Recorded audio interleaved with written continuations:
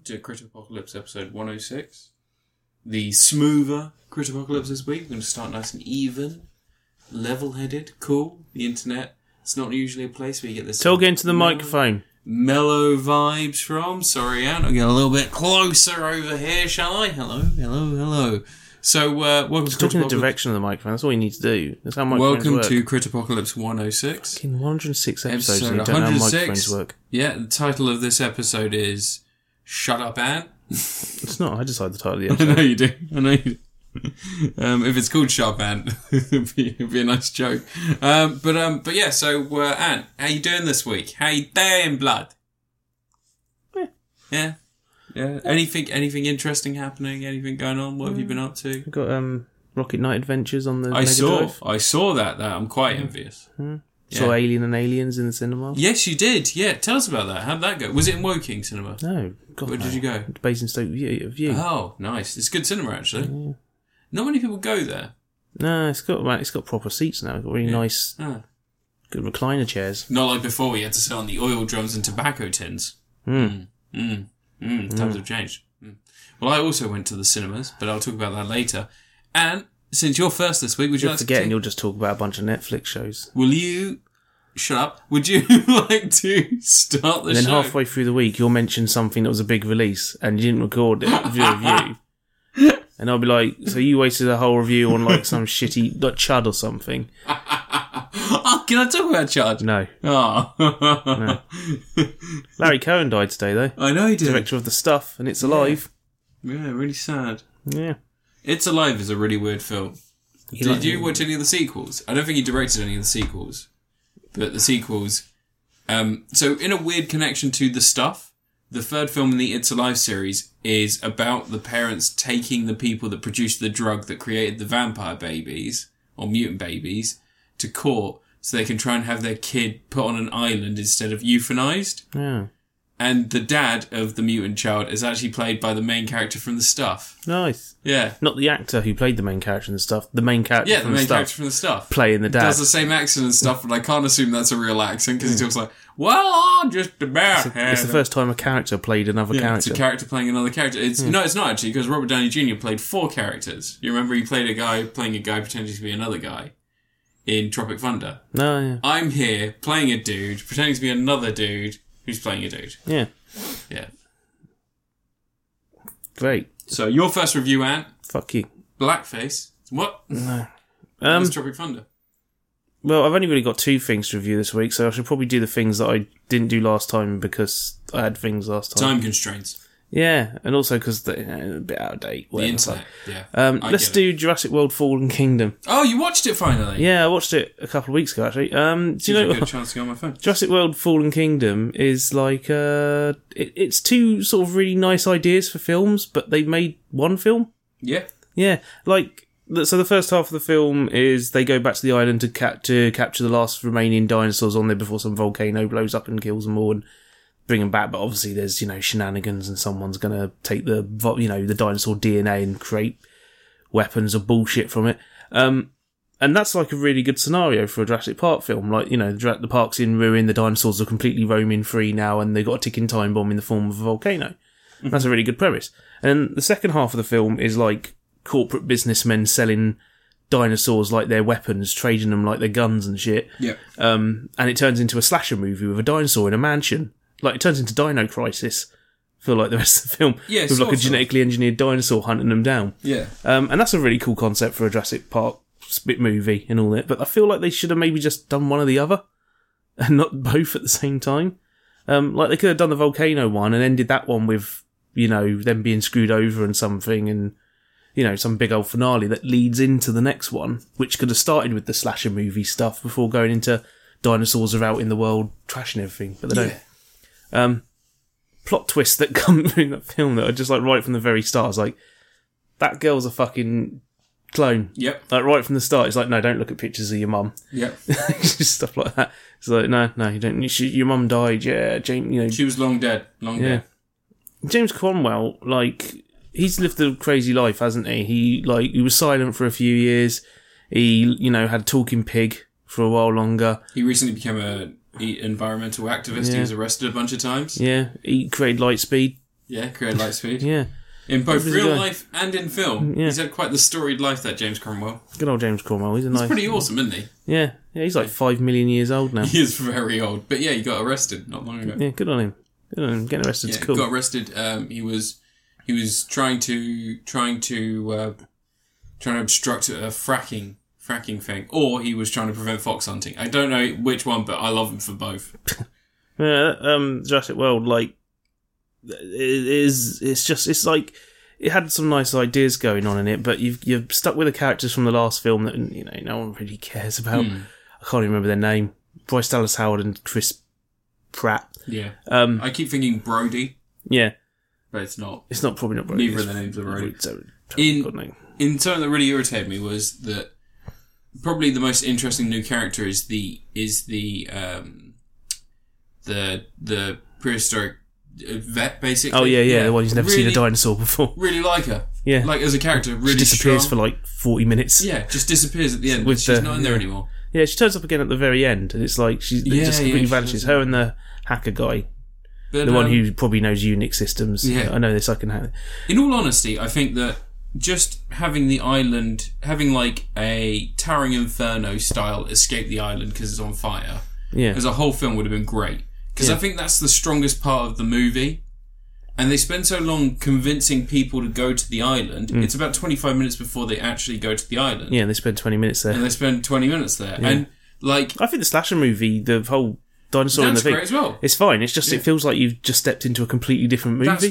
That's the problem. It's like a horror film Yeah. on the end of an Indiana Jones It's not film. like From Dusk Till Dawn where you get like it's a heist movie and then it turns into a horror thing. Because you can switch genres midway through a film. I'm like, fuck it, do it. Why not? Switch genres every 10 minutes. You know, be a Bollywood movie. Actually, every about half hour. Bollywood movies get a full movie worth of genre. To be honest, Bollywood movies are always so long that you have to have it in a series, not in a movie. That's what Legion did. Yeah, Bollywood has to do like, you know, friggin' 6-hour-long epics. You got to watch Sholay someday, man. It starts with a train heist sequence. There's a bit in the internment camp, and it's a love up to that Charlie Chaplin great dictator. Yeah. Got musical numbers. You got comedy, farcical comedy. I'm still waiting for Kung Fu. the man who feels no pain to be released in the UK because that looks awesome. I know what I mean. Yeah. It's like a Bollywood. It's a Bollywood romance mixed in with a superhero film. You're not going to get it. It's going to get remade. It's going to have Ken Jeong as the lead character. Yeah, probably. But yeah, no, Jurassic World Fallen Kingdom is such a weird film, but controversially, I kind of like it. It's alright. I mean, it's not the worst Jurassic Park film. That's free. Yeah. Or 2. Alan. Alan. I kind of... the third one has the decency to finish in 90 minutes. The third one is very much... Is it Joe Johnson that directed it? Yeah. Yeah, very much a Joe Johnson film. The second one is just... It's got one good scene. I'll tell you what, if they didn't have the stupid raptor whistle or the talking velociraptors in his dream, it's a pretty strong movie. Yeah. The second one's got... Lost World's got, let's see, one really good edit and one good scene, and that's it. The edit's a bit, you know, the bit where the woman screams after a kid's been tapped with cops and cuts to Jeff Goldblum yawning in the air. And it's just, Yeah. I would say and that... the bit on the boat, on the bus, when they're on the glass and it's cracking. Yeah. They try to move. That is, like, probably one of the best, like, tension scenes. The problem with Jurassic Park films, and the problem with Jurassic World films, I guess, by proxy, is that they all have that... There has to be a moment where they say, oh, dinosaurs on an island aren't enough anymore. So how are we going to get the dinosaurs to America? Or how are we going to get people being chased? Because for some reason studios seem to think that people don't want to see dinosaurs just murking sons of bitches. And that's stupid. Because I want to see a Jurassic Park film where they go to an island, dinosaur island park, and nothing goes wrong. Just have a really nice day out. I want to see a Jurassic... So, this is an idea I had a long time ago when Jurassic Park 3 came out. 3 or Jurassic World was pitched first. Because, you know, they had the whole idea of dinosaur mercenaries. Yeah. And I said, that's fucking stupid. What you want to do is... Because it's in Colombia, isn't it? It's like near that area. Yeah. It's like Southern America. Have a drug dealer try and escape the police by going to Jurassic Park. It's trying to and just smuggle drugs by sticking the capsules up just have him say, fuck you, I'm not going to get arrested, I'm going to Jurassic Park. He gets the toughest sons of bitches he can and basically just sets up camp in like an area where, say they have like a hunter. The police call The Rock. No, you have him set up camp somewhere where they've got like mostly vegetarian animals, mostly herbivores, and they just basically set up camp and they stay in that area. And then have the fucking Americans send in people to try and extract them. And have like a Navy SEALs team that are trying to get this dangerous criminal on an island full of dangerous dinosaurs. And then eventually it gets to a point where they're just trying to survive together. It'd be fucking incredible. It'd be a bit like The Rock if halfway through everybody had to work together. And I think that's kind of awesome. Originally there was a plan to have human dinosaur hybrids. Yeah, that's what I mean. They were going to make a mercenary, so they sent them out to wars and shit. Yeah, which... Bad. I mean, that's just an origin story for Extreme Dinosaurs as a film, isn't it? Street Sharks. No, Extreme Dinosaurs was a series. I know, but you're not going to genetically engineer dinosaurs and make Street Sharks, are you? Yes, you are. You make they're the oldest predator in the world, aren't they? Yeah, but Extreme Dinosaurs already exists. Yeah, but so do sharks. You're not gonna go, right, we genetically engineered dinosaurs and turned them into human dinosaur hybrids. Here's our new movie, Street Sharks. Look, you're getting it all wrong. Do you not remember the series? They go, alright, so who have we got here? Alright, it's Reg the Mercenary. Alright, Reg, how you doing? Oh, I'm alright. Alright, now Reg, what I want you to do is, can you just turn that way, and if you feel a pinch in your neck, ignore it. He's like, alright, what am I turn? I'm just going to turn this way. It's like, Reg, stay still, mate. Alright, I got you in the neck. Do you feel a bit of a pinch? Oh, I feel a bit of a pinch. Reg, you're a shark now. Oh, I'm a shark now, am I? I guess I'm a mercenary shark. There's be dinosaurs, though. No, because you get shark DNA everywhere. You don't need to go and fucking kidnap them. But then it wouldn't be tied to Jurassic Park. I think that's probably for the best, though, isn't it? Because I think right now, Street Sharks has a stronger brand. Vin Diesel would be in Street Sharks, the movie. He would. He'd fucking love it. He loves Street Sharks. I know. Yeah, that Jurassic World, though, it looks really nice. It's got some really pretty shots in it and stuff. Can't remember what that guy's directed, though, but he's done a bunch of stuff. Done some stuff, anyway. Didn't he do Jurassic World 1? No. Jurassic World was Colin Trevorrow, wasn't it? Oh, yeah, so it was. Yeah, he did Henry's... What's that thing? Henry's... The Book of Henry. Book of Henry, that's it. That people rave about and is fucking atrocious. No one raves about it. Yeah, no, people say that it's actually... Some people are like, yeah, that's a good film. No. Yeah. No. I'm not kidding. It's not good. I know it's not good. No. We're rational people that have seen other movies. Jurassic World, though. BD Wong's in it. Yeah, BD Dong. BD Dong. It's alright. I kind of like Ken Levine. Ted Levine. Ken Levine, what, the owner of the guy who did Bioshock? That's who I like, yeah. Yeah. No, I like Ted Levine in it, who just goes and pulls teeth out of animals. Yeah. Little jerk. Yeah. He gets slaughtered. Yeah, he does, yeah. It's quite violent. It's like some quite nasty bits. He gets his arm lopped off and stuff. And yeah, he gets torn off. Yeah. And then he gets his head bitten. Yeah. Ha. Okay. Little girl lets the dinosaurs go. Yeah. They're just like me. They're just like me. Alright, okay, so the director... Oh. Yeah, some Mexican guy. Yeah, no, okay, so he did A Monster Calls, which I reviewed and didn't like. Although he did do Penny Dreadful. That was pretty good, the series. He did The Impossible. That's actually quite a strong movie, not many people know about. And he did The Orphanage. So that explains why the horror movie segment works so well. He knows how to shoot a horror film. Good old orphan horror. Yeah, The Orphanage. The Orphanage. It's a whole genre. There's a new orphan horror film coming out. Is there? Yeah. Because there's Orphan. There's 2 orphan horror films. Is there? Yeah, there's one that's like some kids get adopted and there's some weird Latino... Oh, no. I watched the around. trailer for that when I went to go see a film I'm going to review this week. But, and there's also Brightburn, which is orphan horror, because they find a kid in the orphan horror, but that other one, that La Lorna, that's not orphan horror. Isn't it? No, so Linda Cardellini has 2 kids. Her husband dies in war. She is like a caseworker for like Orphans. No. She's a caseworker for childlike services. And childlike services. Childlike services. They deal with incels. It's when they're like teenagers. They make sure incels. That's it. Yeah, they make sure they wipe their asses and eat their dinner. No, she witnesses a car accident. Train them in the blade. She witnesses a car accident. 2 children die, and the mother's gravely wounded. I think she's critical. She's dying or something. And the kids hear someone crying during the whole hubbub, and it turns out if you hear the woman crying, that's how she starts haunting you. It's fucking stupid. I know, right? Well, it's related to The Conjuring, so it is James Bond. Conjuring, yeah. The Nun. Yeah. As in, there's known pain in this. That's the Nun. Anyway, you review your first thing, you flaccid bumhole. Alright, because you said it earlier, I'm not going to review a Netflix thing. Alright. I'm going to review a Netflix thing. Yeah. Is it the Motley Crue film? No, I haven't watched that yet. I am planning to watch that at some point. Have you watched it? No, I can't be asked. All right, anyway, so... didn't they already have a Motley... No, it was Def Leppard film. Yeah, it was always happened, wasn't it? Yeah. And what was the other one? The... oh, God, what was the one where it was like a documentary? Anvil? That was it, the story of Anvil, or whatever it was. They're not real. Yeah, they are. Yeah, it's a real bad band. Anyway, so I watched Love, Death and Robots. Pervert. Yeah, I am. Or at least I feel like a pervert. So the backstory of this is Tim Miller and David Finkner? I think it's Finkner. I don't know if it's Fincher anymore. It's Fincher. Is it Fincher? It's always been Fincher. Okay. David Fincher, Tim Miller, famous of Deadpool, David Fincher, famous of Fuck You, you should know by now. Both of them got together and using different studios, mostly known for video games, they created short films with different talents, all around the idea of sci-fi, a bit like The Outer Limits, but shortened down. So they're between 6 and 13 minutes. And as you'd expect with something like this, different minds, you get different perspectives, different technologies, you get different things. And they're all done CGI shorts, except for one that has live action. So things like rotoscoping, full motion video, stuff like that is all used in there. Not full motion video, was it? Full body capture. It's all in there. And you know what? It's a mixed bag, but some of it really is fucking great. Yeah. Yeah, it's hard to recommend the project as a whole because there are ideas. It's one of those Animatrix genres, isn't it? Sort of, yeah.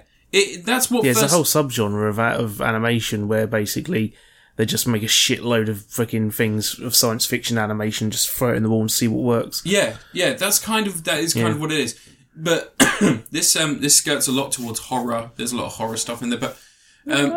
But one of the most interesting. Oh shit! Ultraman's out on Netflix this week. Yeah. But before we talk about that in the next episode, so Love, Death and Robots. There's not many like I would out and out recommend.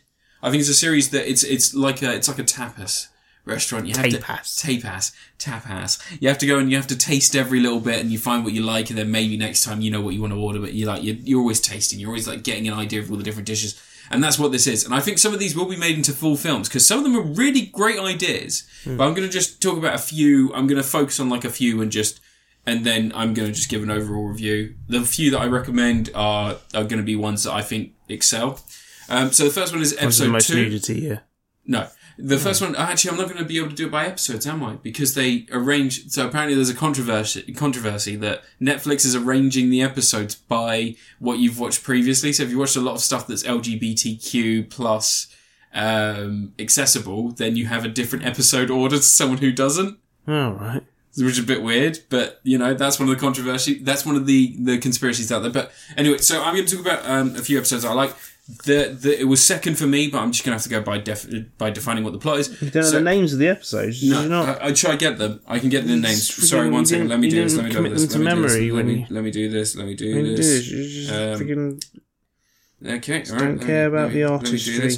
Well, I don't think that they come up with episodes on the thing, but let's do that. Okay, all right, cool. I can do that. Okay, so the first one I'm going to recommend is called Free Robots.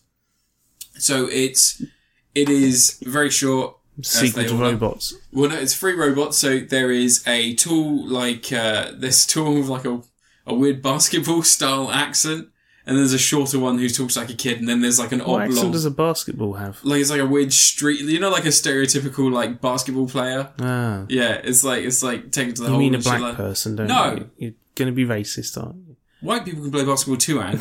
Don't be fucking racist. They can't jump. Woody Harrelson can jump. That was the whole point of the film. That and Rosie Perez can also jump. She jumps in that film. That wasn't the point of the film, but... I mean, you say that. Okay, so yeah, Free Robots, and it's just free robots are exploring Earth after everyone's died. So there's free robots that are just going around and they're having a look and they're looking at stuff and it's just weird, silly little vignettes. Well, not vignettes, that's the wrong term, but it's weird little bits of information that explain how the world fell and why it fell. And they're just making jokes. And there's this awkward oblong sort of robot that has very, very small amount of movement. It's mostly just wheeling around like a Dalek, but it has this little arm and it keeps taking selfies of itself with this little arm. It's got like a little camera on the end. It protrudes and it's got a very flat tone and it very rarely sort of, it very rarely emotes. but it does a lot. Like, they do a lot with that robot, and it's kind of fun the way they do stuff as well. So that's the first one I recommend. The second one is called Suits. It's about a bunch of farmers. I love that show. It's about a bunch of farmers who have these massive mechs. They used to fight off these little aliens that keep trying to attack their cows. It has a great ending and a nice setup, and also it subverts what you expect it to be all about, and it's nice. Like The Last Jedi. Kind of like The Last Jedi. Yeah. When the yogurt took over is a weird one. I think it's mostly the animation style that I'd recommend that for. And it's got it's a very strange one, but it's still very, very good.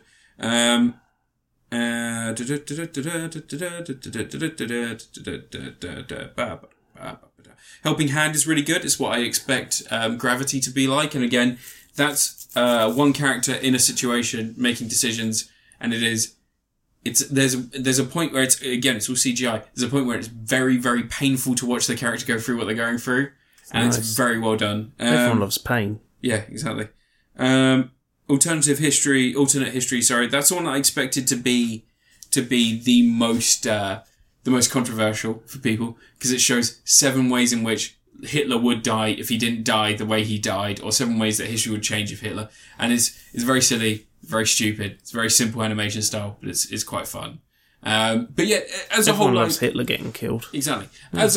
As a whole, I would recommend people to have a go, watch a few, and then if they like it, continue watching some. Those are standout episodes for me, but I think that a lot of people have different standout episodes. There's one in particular that has like a nice twist that's all about a woman who there's like these fights that go on in large Victorian style mansions in London in the future. And basically what happens is people put on these headbands and these massive horrible monsters come out, and they control them, like these genetically produced, gene spliced like monsters, and they take them over and they fight like a video game. Yeah. Like in this like arena. That's really good. It's really good animation. There's another one where a bloke wakes up, after having jumped through a portal, and he thinks that he's completely drifted off course. There's a terrifying discovery just below the edges. Like, starts scratching at an itch he has about the world that he's suddenly woken up in. And as he peels that away, there's a lot of, and that's more of a horror short, but I really like the idea of that, and I'd like to see that maybe expanded on. Because although it tells everything to do with that story, I would like to know more about that world. I'd like to see more of it. I'd like it to expand, but maybe if it expands, it would kind of remove some of the joy of seeing it. But anyway, has that one got nudity in it? No, a little bit. There is a little bit of nudity. There's cock and balls. Nice. And there's some boobs. Nice. I think cock, ball, boobs, yeah. Sweet. Yeah, BCC. Sweet. Physics? Or BBC. There you go. Yeah. Physics, yeah, there's some cock physics. They float a bit. Yeah. It's in space, so. Yeah, it's come a long way since Watchmen. Exactly. And, Dead or Alive Extreme Volleyball. I was going to say Bollywood then. There's not cock physics in it. No. But yeah, this very much depends on the person who's watching it. It's not going to be for everyone. I think it's a Goldie Hawn. Goldie Hawn. Goldie Hawn, yeah. Yeah. Yeah. Yeah. You can name 3 good Goldie Hawn films straight off your head. You can probably name 3 bad ones as well. All of Goldie Hawn's films are fantastic. Have you seen Snatched? Snatched. Oh, yeah. The one with Thingy. Yeah. You seen Bird on the Wire? Bird on the Wire's great. Fucking fuck off! That film's a classic. It's instantly a D- because it has Mel Gibson in it. Jesus Christ! And he pulls a very offensive gay person impression in the midpoint. He was a hairdresser. So all hairdressers are gay, are they, Anne? Yeah. But yeah, it's Goldie Hawn. It's not for everyone. I think that there are a lot of people out there that this is scarily enough. I think this is where TV would probably go in the next few years, because people's attention spans are really bad. So something like this would be very easy to digest, and they tell a complete story. It's like a YouTube series, basically. So very, very. In the future, it's all just going to be animations of people apologising for things they've done. Oh, they'll all be for dead. Racism, They'll all be dead. They're just apologising for stuff, or being angry about things. Oh, yeah. They'll be angry about whatever the next show is that's coming on. Don't watch this! Don't turn off your TVs! SJWs and stuff. Oh, yeah, James Wood will be talking about that shit from Beyond the Grave, won't he? Anyway, your review. Fuck off. Okay, right. Filler review. I watched Pacific Rim Uprising. That film happened. The first Pacific Rim is quite a lot of fun. Yeah. So, Guillermo del Toro, pretty silly. Second one tries its best, but it's quite clearly not made by people quite as talented as del Toro. It's set like years later, and you're following Idris Elba's son. I'm pretty sure he doesn't even mention having a son in the first one. No, he doesn't, no. If he does, it's an aside or something. Because he treats what's-her-face as his daughter, doesn't he? Yeah. The Japanese lass. He said, I never had a daughter of my own, probably. Yeah. But, there's some... I like the setup of it at the start where it's like he's stealing junk and stuff like that from robots, and he meets a girl who's made her own little mecha. Oh, yeah, the little bug one. Yeah, which then just disappears for the rest of the film. Yeah, because until the end. Till the very end, yeah. But, the whole... tucked away in another robot. Yeah. The whole thing is just like... It seems to be not going anywhere for a while, and then you have this whole thing where some companies planning to deploy AI robots around the world to protect citizens and be the police and stuff like that, because that's kind of what Jaegers have been doing since then. They've basically been like super police, like sort of turning up and keeping the peace and stuff because there haven't been any monsters. It seems like the main duty in that world at that point is to stop other people making Jaegers. But then stuff goes wrong, and it turns out they've got like brain AIs in the middle of them, which is the brains from the monsters. Well, it turns out that Charlie Day, he's been when he mind melded in the first one, he's still doing it. Yeah, he basically became addicted in the first one to mind melding with the aliens, and he has now gotten to a point where he's completely possessed by them. And has been helping them transfer over some of the DNA, the genetic material, over into the new Jaegers, which are automated. They're like drones. Yeah. But the problem is that all the people that he's been working with don't know about this. Bum, bum, bum. And also, it's really fucking over all of humanity, so people are quite pissed off. But yeah, it just kind of happens. Opens a portal, a few monsters come in. They struggle to beat 3 monsters. And then they have no problem beating hundreds. Yeah. It is kind of neat that in the Pacific Rim films, though, that like they never win a battle cleanly in those films.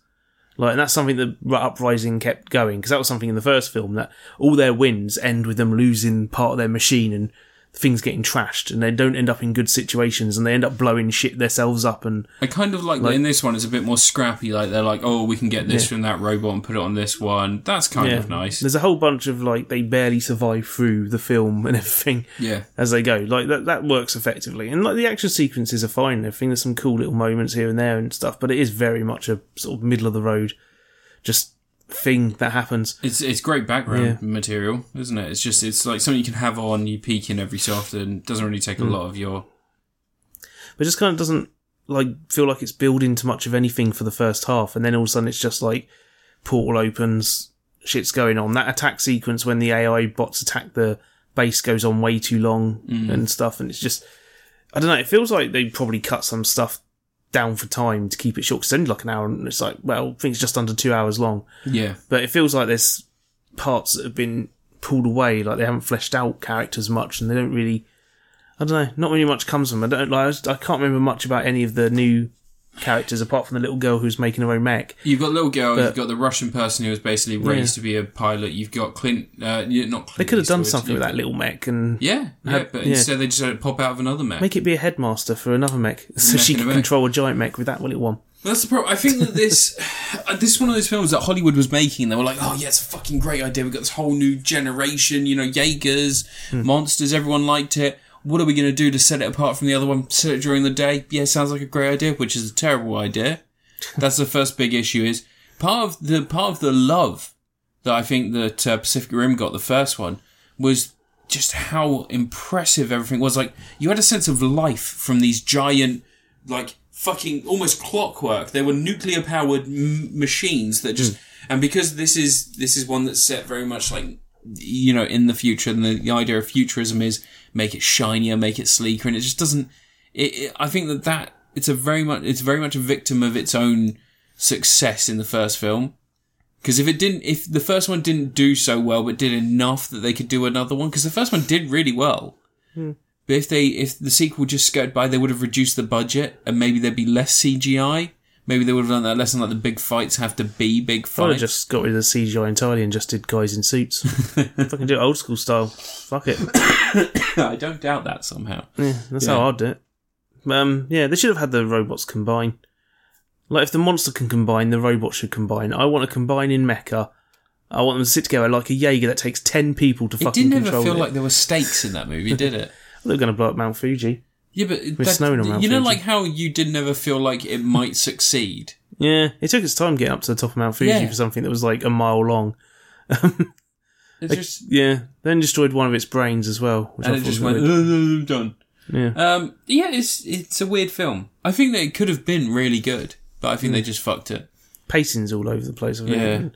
And then just Charlie Day becoming the bad guy, and it's just so weird and random and stuff. And you can tell, like, there's not much in the way of him conflicting with it. There's like little moments of it where it's like, oh, it's not quite me, it's something else taking over. But then there's not much comes from that. He seems to really enjoy it. Yeah. Like, he almost has a sexual relationship with that brain in his head. Oh yeah, it's his wife. He refers to him as his wife. It's so fucking weird. Yeah. That's because it's Charlie Day. He's doing freaky stuff. I mean, the dude give you headaches. The dude eats rat's poison for snacks. Yeah, and, that's true. You know, eats chalk to settle his stomach. Yeah, like Richard Grieco. Yeah, just they should just put him on Charlie work. Yeah. It's a shame though. It really is, because it could have been pretty great. They went and ended the film with a tease for another one as well, didn't they? I know. So yeah, we're going to bring the fight to them. Like, why? Just shut the door. Yeah. Sod it. Burn everything that's left over. It'd be great if they made an Into the Breach movie. Yeah. They just made it into an Into the Breach movie. Just go down there into the alien world. But so far we've not seen much of the alien world beyond it's just a big old open space with... Yeah. Yeah. Wouldn't it be great if Guillermo del Toro just came back and he was like, they fucked my franchise. Hellboy did it. I'm not letting this happen again. I'm going to go and make a movie. He's too busy making successful films, I think, now. What's he making now? No idea. He's not making Hellboy. Is he making Into the Mountain of Madness yet? Didn't that happen? No. He wrote the script. The script was leaked. Yeah. And it never happened. Is that one he did with Tom Hiddleston? Oh, Crimson Ridge. No, Crimson Peak, yeah. Yeah, I didn't see that. Do you not? Really, really good film. Visually, really nice. It'd be weird if a Del Toro film looked like shit. There's a lot of weird pacing issues, and I think one of the problems was that he chose to make a film in which one of the key plot points... Knock in the fucking mic, you fuck. One of the key plot points is that they're on a mountain. It's called Crimson Peak because there's the peak's blue. No, there's a particular type of clay that they have underneath. And the house itself was built on the clay mine, which makes no sense. And they have like repositories in the bottom for processing it and sort of like refining it. But then they've also got like a mine to the side that has this massive space that could have been used for processing and refining it. So geographically it doesn't really make any sense. And the house is like rotting basically because the clay is eating away. It's a metaphor. Yeah, I know, but it's visually it's fucking stunning. But when you think about the actual... Don't think about the world. The metaphor's more important than the world. Yeah, okay. Stop putting so much focus on lore and fucking realism and lore in films. Sorry. Jesus. How much are DC paying you nowadays? Jesus. Yeah, anyway. Pacific Rim Job Uprising. I'd say give it a go. Yeah. It's worse stuff you can watch. Oh, absolutely. Yeah. Okay, you review your fucking penis. Don't review penis. I might review my penis now you said that. Don't. No, I'm going to review... I went to a music concert on Wednesday. I went to go see George Ezra. Don't know if you've heard of him. Ezra Miller. George Ezra. He sung songs apparently. I'm not a big fan of his. There's one song that he did called Hold My Girl, which I thought was quite pleasant. But then Tara's a big fan, so we went to go see him. And as someone who is a fan, kind of one song of George Ezra, I will say there were a lot of children there, and he swore a lot, and it was weird. We're supposed to swear in front of children. I think predominantly he knows his audience was mostly like young women, and he was swearing a lot. And I was just I found that a bit awkward. Maybe that's just my age. Is that my age? I don't know. But, and also his stories when it comes to his songs are really shit. But it turns out like the fan base love hearing the story. There's a song he wrote called Budapest. And it's about how he never got to go to Budapest. He goes on these holidays where he explains these in detail during the fucking gig. And he got the money to go to Budapest. Well, no. He goes on these holidays where he just goes on holiday for a month. which I don't think anyone I've known in my life who works full time has ever been able to do without losing their job. Yeah, he's got daddy money. That's what I think. That's what I think. But anyway, so he explains he goes on these holidays for like a month. And he went on one where he drank some dodgy rum that he bought off someone in a park. I don't know why he was buying rum in a park. I think it was actually heroin, but I didn't pry too much, just listen to the story. So he bought some rum off a guy in a park and he got sick and he had the shits. He says it in says it in different language. This is much fruitier, much nicer language, much more flowery. But he got the shits and he missed his coach the next day to go to Budapest. So he wrote a song about Budapest. Right. These musicians nowadays, I don't think, are deep. Who is this guy? Oh, he's a singer. He's Why very did you popular. go see him? Because Tara's a fan. It was her birthday. Oh, God. It was her birthday the 19th, so yeah. So saw the gig on the... You think it was terrible, yeah? I hated it. Yeah. But Did she listen to the podcast? No. But I put on a happy face. I'll tell you what, I'm always a fan of going to any sort of musical show. And I think that it's He's just... going to be some twat from YouTube, isn't he? No, I don't think he is just from YouTube. I think he's like one of those people that someone found. Just from YouTube. But it's one of those things where... Well, don't say that, because is it Bo Burnham's just from YouTube? And he's really good. But yeah. Oh, God, he looks like a cunt. He is a cunt. He talks like one as well. But that's besides the point. But yeah, so I went to the show. It wasn't for me, but I always like going to live music. And I think part of the whole thing about live music is the atmosphere and everything else. And it was the O2, so you don't really get much atmosphere. The O2? What? The O2? Yeah. For this fucker? Yeah. Jesus. So I went to go see it live at the O2. I saw Rush at the O2. That's a band that plays in the O2. I saw ELO at the O2. Yeah, that's... And I saw Muse at the O2. He won a Brit Award. Did he? Yeah. What, for the song Budapest? Best male solo artist. But yeah, so it just wasn't for me. But, you know, I think Tara really enjoyed it, or at least the one song she likes, because I think she might only like one song and she bought the tickets as an impulse buy, but that's besides the point. So we went to see that. It's always a good move. I know. I went to see that, and I didn't like the music very much, but the atmosphere, there wasn't much of it. And in general, it was quite a clinical gig. He was in and out. Didn't really stick around or do much. Before him, Sigrid played. All right. Sigrid. Yeah, she did the song High Five. Again, I only know one song. Siegfried and Roy. Yeah. But in contrast, last night, another live event I went to go see Jinx Monsoon from RuPaul's Drag Race Live. The band. Pretty good. And I say her because recognises herself, or himself, as non-binary, so either or really. They, I guess, would be the right pronoun. People watch RuPaul's Drag Race. Look, RuPaul's Drag Race is great. Fuck off, man. It's not as good as Stone Cold's Rattlesnake Ranch. No, it's better. Because, you say that's intense. Not as good as Deep Fry Masters. Oh, but Deep Fried Masters Season 2 disappeared. You can't even watch it. Yeah. Whatever happened to Season 2? They banned it. Everyone on it murdered people. Probably.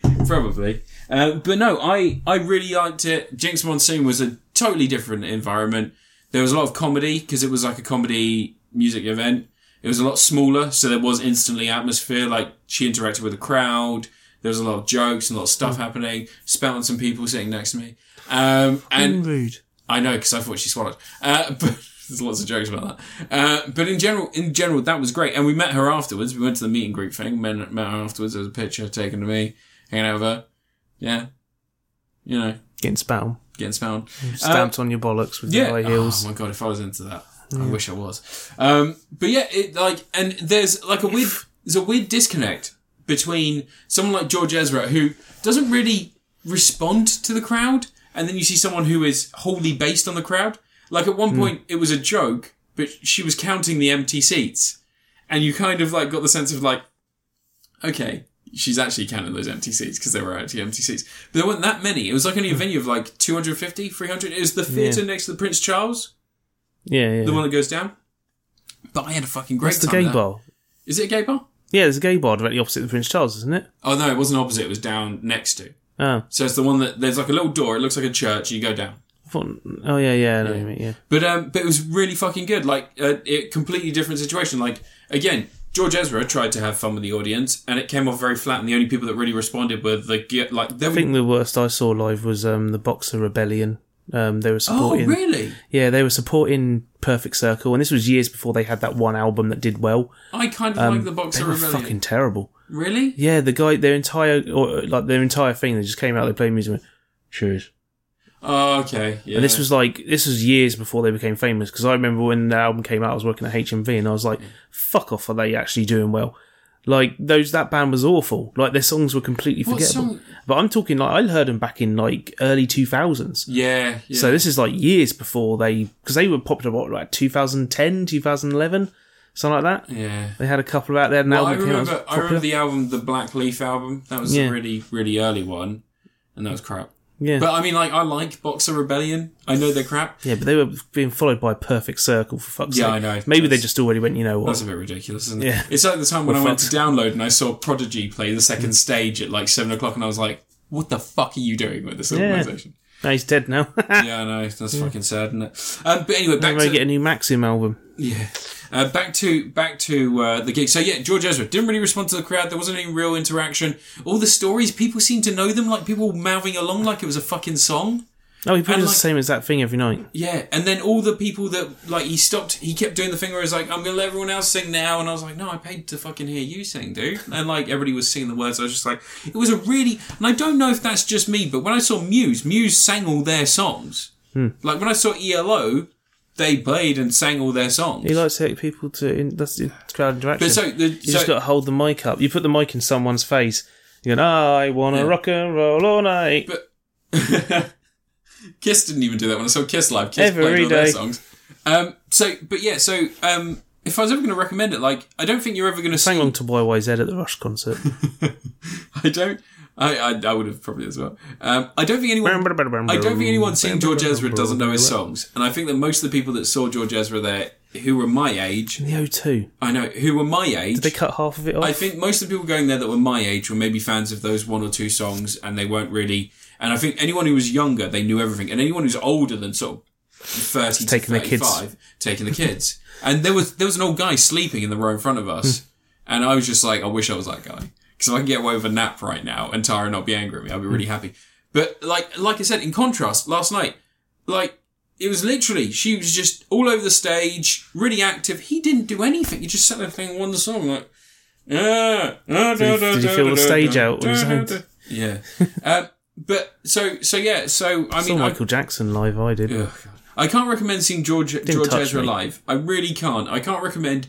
I think in a big environment, it doesn't suit his kind of music anyway. It's like folky music, isn't it? Yeah, it doesn't really suit a fucking massive venue. But Tara was a little bit disappointed by it, and she didn't really. I mean, like I would be as well. But then in contrast, seeing Jinx Monsoon, 300 people, everyone in the audience was entertained. Everyone was involved. Like it was all. Songs were played, it was really loud, but it was the right size venue, the right size volume, the jokes were great, and just, in general, it was like an atmosphere instantly.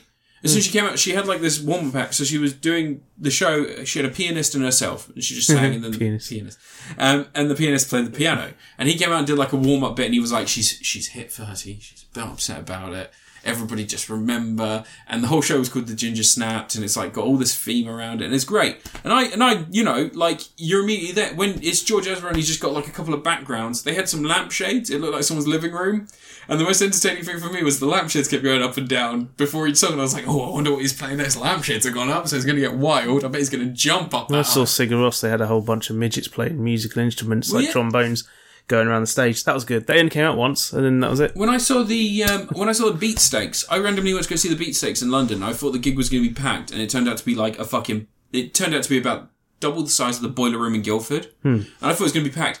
And Beatsteaks are a German band, and they only sang one song that I heard in Portugal one time when I was like 11, and I remembered the name and went, oh, fuck it, I'll buy tickets, I'll go see him, I've got nothing else to do that night. And I go out, and the guy comes out on stage, and he speaks very little English. So he says, if okay with you speaking German for the rest of the gig, no one has any problems with this, do they? No? Fine, fantastic. Whoa, oh God, and it just starts spouting German. He's telling jokes in German and no one understands it, but the crowd is so fucking hyped up on this dude in this like fucking, he looks like an extended version of Sergeant Pepper. But it's like a completely red outfit. And he's singing Hey Joe, which is completely in English, but apparently he doesn't understand half his own lyrics. And he's fucking getting the crowd going. He's stomping around, like fucking dancing. And everybody was into it. And it's like really pleasant. And it's the same with other bands. Like I saw Sepultura, sorry. Jesus. And they sing mostly about World War II. But the guy comes out wearing his like fucking bulletproof vest, and he's Jungle like, warfare. yeah, and he's like, is everybody having good time? Yeah, we're gonna sing another song now, and they start singing, and like he just in between, he is the happiest person in the world. You can tell he lives for that shit, and it's the same again. George Ezra, he's living because he's just so rich now, probably that it doesn't fucking matter and doesn't care. Jinx Monsoon, she's probably surviving on the money that she's making from that. It's probably closer to a normal wage, maybe double what we're earning most of the time. And that gig is, you can tell that's fine-tuned. It's really good. And to be honest, she can sing really well. And the comedy timing is great. And then you've got someone like, just, it's such a contrast to go through in 4 days. I don't know how people see so many gigs in their time. Because like, how do people watch so much shit like that? So I just only go to the concerts when it's someone I know. Well, I did want to go see Jinx Monsoon because, like I said, I've been watching RuPaul's Drag Race with Tara, and that season, like, you know, when you're watching any sort of reality TV program, there's like instantly someone you go, yeah, I hope they win. Everybody does it. Like, there's someone that you sort of your horse in the race, and that was the kind of with that contestant. We were like, oh, I hope she wins. She's probably not going to win though because she was a bit dorky and still is. She's recently done a voice in Steven Universe. No. She's doing like Steven Universe stuff, and she's been in a few other things. Yeah, and some video game voices, I think, as well. So yeah. But yeah, no, really great time. But George Ezra hasn't been in any video games. Fuck him. He's probably played video games the rest of his life because he's got so much money. What a little cunt. George Ezra, it seemed really soulless. It was pop and it was manufactured. It didn't really come off as very nice. And also he swears so much in front of kids. He knows his audience is kids, and it always irks me when someone pretends they're not. Because that's always what Lost Prophets did. That's always what Lost Prophets did. And that's what 30 yeah, he loves seconds, swearing in front of kids. He was always like, put my dick in your fucking mouth. I saw 30 Seconds to Mars, and literally, I was 18, and I was like, oh, fuck, everyone's young here. And he was swearing constantly, saying like, oh, this was a song about me fucking some girl one time. And I'm like, dude, read the room, dude. These girls are 12. And he's like, yeah. That creepy badger from Lost Prophets was always like, how fucking old are you? And they're like, 5, and they're too old. Well, I mean, according to the rumours, I say rumours, according to a lot of witnesses, so is Jared Leto. That guy loves to fuck kids. Like Donald Trump. And your review? Fuck you. Go see Jinx Monsoon, though, if you get a chance. Yeah. Yeah. I saw Amanda Palmer at the Union Chapel Church, Union Chapel in London. That was pretty awesome. Yeah, I went there to go see... That's a stupid name for a band. No. I went there to go see... I actually went to a Jameson's live event when they showed... What's the film about the bug aliens that are found underneath London? It's like a 50s horror film. It's set in London. It's Dr...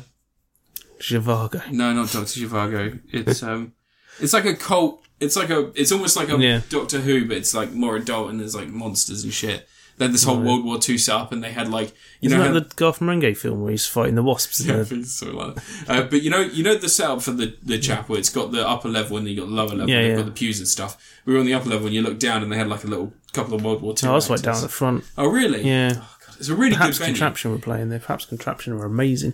I think that seeing a movie, I'd prefer to be up the top because the screen's like really high up there. So if you're sitting at the front, you're looking up the screen. It's fucking useless, but you can see her right there, can't you? Because it's not a very high stage either. Yeah, I was like 4 rows back. Yeah, nice. Yeah. I should review. A little fart. There you go. That was a big fart. No, there was 2 farts there, actually. You'd be proud of yourself, you big farts.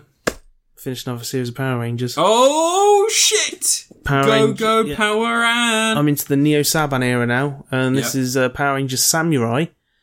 So this was, after the Disney era, a lot of fans, for some reason, were acting as if the Disney era wasn't good, whereas really the whole series is pretty good. There's only one dodgy one out of the lot. Okay. It's pretty solid, and it ended on, like, probably the best series of Power Rangers there's been. Can I ask a question? Because you're quite deep into Power Rangers now. I caught an episode of Power Rangers this morning and watched the whole thing because I was in a hotel. We didn't really have much else to do, so we watched Power Rangers. And the episode of Power Rangers I watched, their morphers... They had 2. They had one that was controlled by did the Gold Ranger have his Burger Morpher? It was probably Ninja Steel. Okay, is Ninja Steel the one where they've got one of the Zords has a Zord sitting Yeah, inside? Ninja Steel. God, it's awful. That's amazing, that Zord. It's not amazing. That Zord's amazing. It looks awful because they have their special move. The Zord that's jumps down out and fucking kicks. No, he doesn't. He has a sword that comes out as well. Yeah. They both have swords and just like... Yeah, it's meant to be a puppet. Like, it's meant to be like a puppet being controlled. So bad. It's ingenious, that Zord. It's not as terrible. Is that the series you're talking about? That's probably Super Ninja still you're watching. Yeah. The Gold Ranger in that series is a ninja cowboy, and he's is in the Japanese series, because they've got different morphers in the US one. He's got a mobile phone, and you can't really see what it is. It looks like it's got shurikens on it. Yeah. But he pulls a thing out, puts it in the middle, shuts it, and it's a fucking burger. But yeah, anyway, Samurai. This is the first Saban era one, when Saban's brought the rights back. Yeah. You know Saban, notorious racist old man who's very stingy with his money. Yeah. Supports Donald Trump, apparently. Really? Yeah, apparently. Doesn't own the rights to Power Rangers anymore, so fuck him. That's for the best. But anyway, he brought the rights back from Disney, because Disney were desperate to drive it into the ground, but no matter what, they couldn't manage it, because the people making the show were genuinely into making the show, and they, RPM, like I say, RPM, they put so much effort into RPM, they didn't have the money to make the following series because they spent it all. So Samurai comes along, new team making it, and instead of putting any effort into it, they did the bare minimum they possibly could, to the point where the screenplay credit actually has the credit for the Japanese person who wrote the Japanese episode of Shinkenger. Yeah. It's based on. It says Japanese version written by, because they literally just copy and pasted the script. Right, and this series is Samurai, remember? Yeah. It's very Japanese, this series of Super Sentai.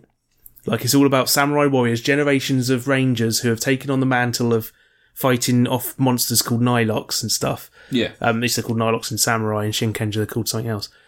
So the American show starts off with a clip just straight from the Japanese show. It's got like a Japanese guy being scared. It says, centuries ago in ancient Japan, Nilox, they were forted by Power Rangers and stuff. Now their ancestors pick up the mantle. Their ancestors, all apart from one, are Asian, right? So they're all American. It's filmed in New Zealand, but they're American. So none of them have got a proper American accent. Yeah. Because they're New Zealanders, a lot of them doing American accents. One of the Rangers, Mia Watanabe, is the only Japanese one. But the main character is called Jaden Shiba. He's got a Japanese surname. His entire family is like pure white bread. Like, he is the whitest boy around, and he can't act to save his life. And I'm watching this, and I'm just like, the entire main roster of Rangers are awful. Like, not one of them can emote in the slightest, especially the Yellow Ranger. She is terrible. The Green Ranger, whatever his name is, Marcus or something, he put some effort in. That guy, he tries a bit. Yeah. He's got a bit more character. He's a bit of a Joker type. But because, like, a lot of the script is literally copy and pasted, like, you can watch the scenes side by side, and sometimes they have the exact same editing. It's like, there's loads of times where the humour is really friggin' weird and odd. Like, where it's just, like, very Japanese slapsticky humour in your American show. Yeah. To make matters worse, they brought Bulk back from the old show because they're trying to remind you of original Power Rangers. It trades a lot of nostalgia, this series. But they don't get Skull. So instead he's looking after Skull's son, Spike. Oh, I remember this. Now, if you work out the math, Skull would have had Spike when he was like 14. Yeah. Which is a bit weird. And he never mentioned a son in Mighty Morphin for those 6 years he was on the show. So, shrug, I guess. Yeah, he must have really been taking care of that kid. Apparently Skull's a millionaire now. Yeah, I remember that's the story. But they're training to be a samurai, and they have nothing to do with the episodes. Doesn't he turn up at the end and he's got a limo? Yeah, in the very last episode, Super Samurai does. He's got a limo. That's the next series. He's still wearing his collar. Yeah, that's the next series, though. But they literally, like, for the course of the series, their entire interaction with the Power Rangers is they walk past each other at a patisserie place where they're getting some cakes in one episode. Yeah. And in one episode, Skull gets rescued by the Pink Ranger, and for the rest of the show, he's like, I'm in love with her, and then just seems to forget that. He forgets that, yeah. That sounds about right for Power Rangers. Yeah. This series only got 20 episodes. So that rather than cram the entire Japanese show into 20 episodes, they've split it into 2 series, and I'm on the second series now, which is Super Samurai. Good on them. The crazy thing with this, whenever they get their Zords, they have this armour on, and they never wear the armour outside of the Zords, and it's because apparently when Power Rangers was off the air, the plan was for Bandai to release samurai figures as like a toy exclusive range. Like, they were going to take the Japanese figures and make a bunch of new ones and release it as like a range of Power Rangers that were only going to exist in toy form because they weren't sure if they were going to have a series. So they made these armour costumes that were meant to be mega modes, And when it came to actually making the series, they were like, well, shit, we have to put these costumes in the show somehow. And it becomes the fucking what they wear when they're piloting the Zords. Yeah. Even though they're battle armour, they never wear them in battle. They wear them from the safety and comfort of inside their Zords.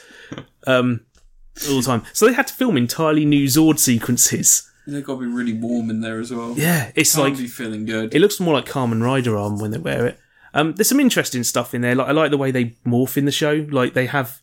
In the Japanese show, they have mobile phones that have paint sticks on them. They took the paint sticks off and just have the light, so it's a bit more digital and stuff. Yeah, it's a bit more cool. And they paint hiragana in the air, although they're just called power symbols in this. It's fucking hiragana. Yeah, I recognise it. So they paint that in the air. That's how they summon magic. That's how they morph. That's how they do basically anything. They've got their Zords are little tiny, like, folding puzzle boxes. Yeah. So they open up and it's like a line and it grows big, and that's their Zord they jump in. So there's some nice ideas in there, but the show is just... it is shocking going from RPM, which was like fantastic, like genuinely really good, and you've got this team of Rangers, not a single one of them can act. Yeah. One of the villains from one of the older series is playing the mentor in this series. It also features our favourite Red Ranger, Ricardo Medina Jr., the one who fucking murdered his roommate with a samurai sword. Oh, no way! This series! Yeah, he's the bad guy in this series. One of the bad guys. Come on now, he's the good guy in real life. Yeah, but he was the Red Ranger in Wild Force, but he comes back as a different character in this series called Decker. Good on him. With a beard and everything. But from what I understand, he murdered this roommate before Super Samurai finished airing. Okay. So they had to keep airing the show with him. Murdering people. Yeah. I wonder how many people he shot. And he walks around with a samurai sword the whole time. Do you know actual, like, martial arts? No, he's a... Because obviously he had to wear the suit. That's he had a samurai sword. Yeah, it's true. Yeah, he had a samurai sword. Yeah, but what teenager doesn't? What person with a samurai sword doesn't know martial arts? If you want to detect an incel, just double check. Have they got a Pulp Fiction poster and a samurai sword? You've got an incel. Fedora. And the fedora. Yeah. Do they have neck weights? Beard doubling as a neckline. Do they have neck weights? Yeah. But yeah, the series... like such a slave to the Japanese show, it's insane. The difference between spotting Japanese footage and American footage is like it's barely there anymore. Yeah. So whenever it does jump to like the Japanese stuff, it does fit in. You do notice like they haven't digitally removed any of the hiragana in the background, so they haven't carefully avoided showing Japanese written in the world. But seeing as this is a world where everyone's American, but they write with Japanese stuff in the air, why not? Fuck it. Yeah. Fuck it. They introduced a Gold Ranger partway through the series. He's actually the only one of the team who feels like he's from another series. He's like the guy can emote. He can act. He's a bit more cartoonish. He's a fisherman. He sells fish at the pier. This is a bit like the chef character from the last one. No, chef character wasn't a chef character. You know the one who turned out to be their mentor? He was a chef. He worked in the restaurant. Oh no, that's from Jungle Fury. Sorry. Nah, you're the 2 series behind there. I'm way behind. RPM's the one where the mentor's a schoolgirl genius. And it's a little car. The little kid has a car. But this one, yeah, the Gold Ranger, he has a sword that's like, it looks like a fish when it's in its sheath and pulls it out, and his whole thing is he goes super fast. Oh. And he does like loads of attacks. He goes, hey, let's see that again in slow motion. You see him do what he did in his attacks. Oh. Which is that's odd, but whatever. It's a very American idea, isn't it? Yeah, but it's just a mess. Like, yeah, I can tell. Just from the description you give me there. Yeah. Yeah. There's a whole thing going on in the series where like they've clearly got bored of trying to excuse how they get new abilities. Yeah. They're just like, okay, so early on they go, right, okay guys, there's not many of these discs around. These discs have power. Mm-hmm. They're actually quite cool. You attach them to the sword, and on the sword there's like a mirrored dome thing, and you spin it, and the discs have a pattern on them that animates. Which is quite a neat little visual thing. Yeah. It's good for toys. You don't want to see that every 100 you don't want to see that every episode. Different ones, so you get to see of swordfish and stuff. Great. So they go, oh, there's not many of these around. There are loads of them have been lost, because I guess this generations of samurai warriors are a bit careless. Sold them on eBay. Yeah, they sold them, yeah. And then it just gets to the point where it's like, yeah, here's another one. And then Antonio turns up and says, yeah, I made this whole more for myself. I was here when I was a kid, and I just thought, I'm going to become a Power Ranger. And he made his own morpher, and he had a squid sword. And then he just fixes a crawfish sword, and it's like, yeah, here's another power. Fuck it. It's like, why not? They have a whole episode where it's like, getting these new powers is going to be really important. The Blue Ranger has to catch a swordfish. Like, it's swimming around. It's like he has to catch the swordfishing style. And some random guy ends up helping him. And when he, like, realises it's a giant sword, he's like, what the hell are you catching? What did I get involved in here? It's like they just stumbled across some fisherman guy, and he's like, I'm really fucking confused here, mate. I don't blame him. You should have been a reoccurring character, I reckon. Just what, turning up every so often and building people. Dude, what happened with that giant robot fish you caught? You pulled out the ocean. Don't worry about it. What was that about? Don't worry about it, Are lad. you a Power Ranger? Nah. Guy's head off. What do you mean Power Ranger? But yeah, it's a bit of a messy series, this one. It doesn't sound it. The thing that's worrying me is that Super Samurai has been pretty terrible. Yeah. I've watched a bit of Super Samurai, and it seems like the actors have had a little bit of acting lessons in between series, and they're a little better. Yeah. Just enough where it sounds like they're saying words like humans now. But like in this first series, it's almost entirely a group of CJs, the Red Ranger from Turbo, who couldn't say anything correctly, who said weird stuff all the time.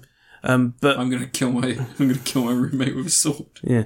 The thing is, though, is that like this, out of all these Neo Saban ones, this isn't the really bad series. No. This isn't the one the fans always point to as going, this is the disaster. That was the one that you watched and you didn't think was too bad. No, that's the one that's coming up. Megaforce. Oh. 2 series. Megaforce and Super Megaforce, the anniversary one. Because right early on when I was doing these Power Ranger things, actually about a year ago, I talked about a Super Sentai series called Gokaiger. Yeah. The one where they're pirate themed and they transform into the other Rangers. I remember that one. Fantastic fucking series. Yeah. That's what Super Megaforce is based on. Oh, okay. Not Megaforce, though. Ha. So it's 2 series, and they took the whole of Gokaiger and they forced it into 20 episodes, but at the same time, they're still using the suits from the previous series, and their pirate costumes are super modes. They go from being angelic to being pirates. It's never said why. This sounds confusing. Yeah, they went from having all this armour to being pirates. So basically what you're saying is don't start watching Power Rangers now. I've got to get through it. You gotta get I'm through near the end. You gotta get through this. I've got Super Samurai, 2 Yep. series of Megaforce, Yep. 2 series of Dino Thunder, Yep. 2 series of Ninja Steel, and then Beast Morphers, which apparently Beast Morphers is quite good. People are liking it. Well, it was the inferior Transformers series for me, but Beast machines. But yeah. Power Ranger Samurai. It's, oh god. I mean, Master G's alright. Doesn't say much.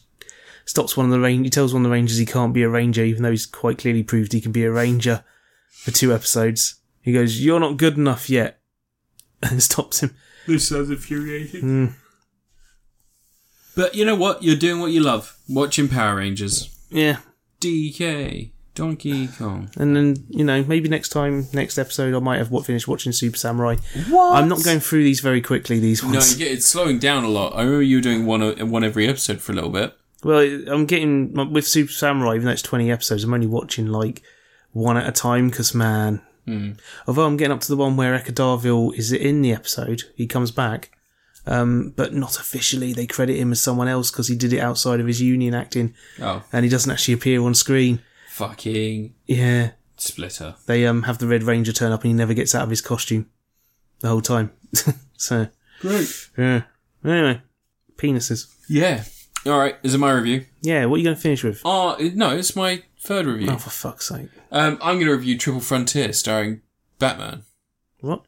So, Netflix released a film on the 3rd of March. Oh, that Ben Affleck called one. Triple Frontier. Triple Frontier.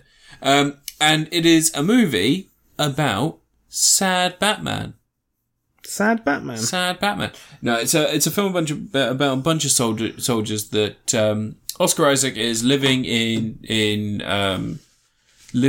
Southern America. Like Brazil, Colombia, places like that. He's living over there and he's doing a bit of wet work for people in the area.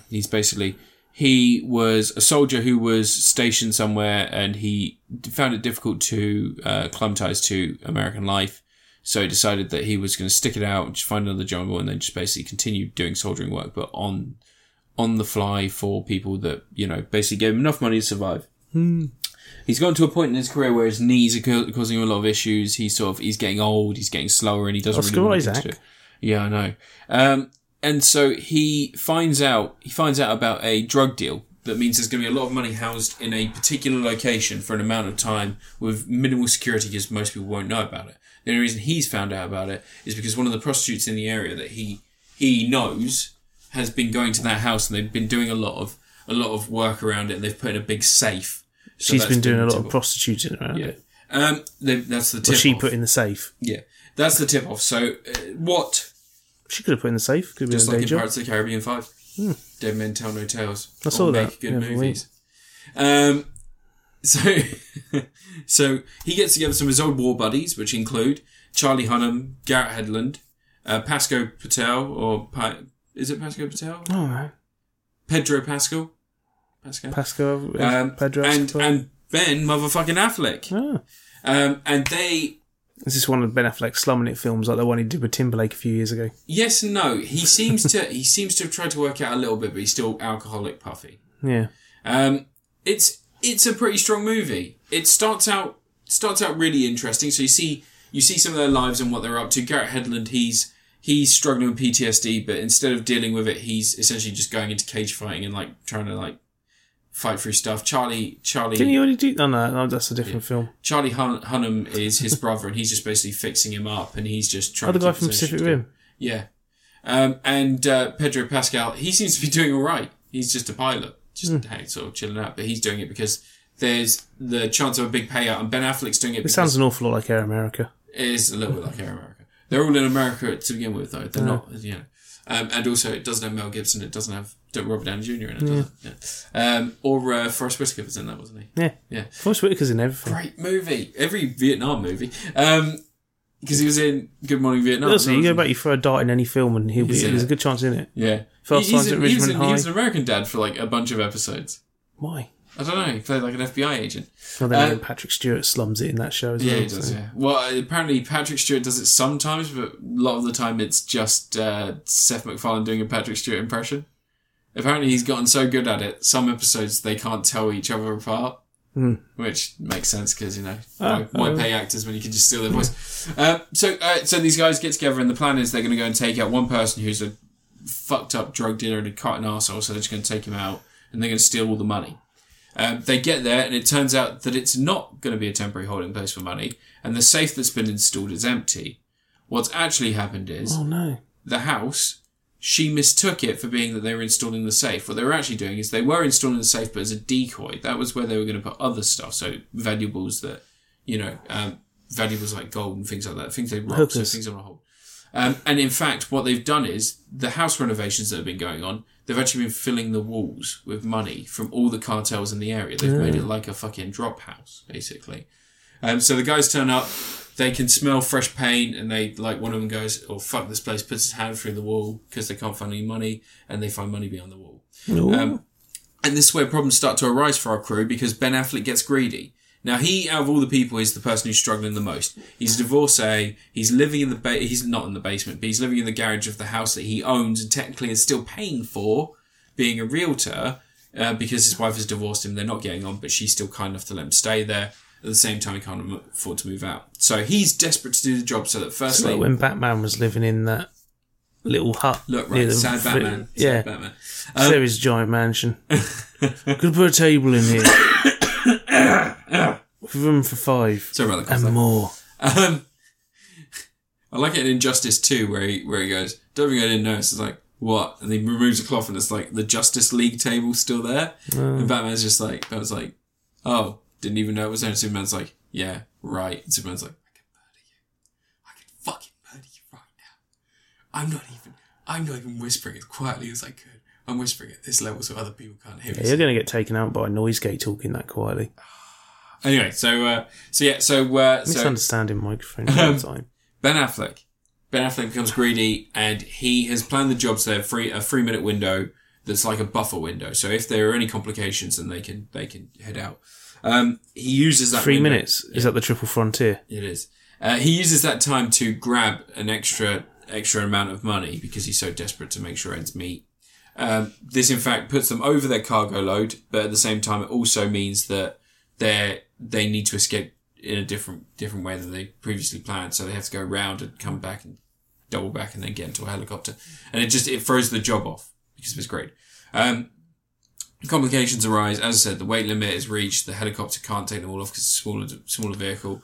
And the cargo that they're carrying at the bottom, they have to cut it loose. Now, in the actual cabin, I think that they say that they have roughly about 54 million between them. So they're in their bags and everything else. They got about 54 million.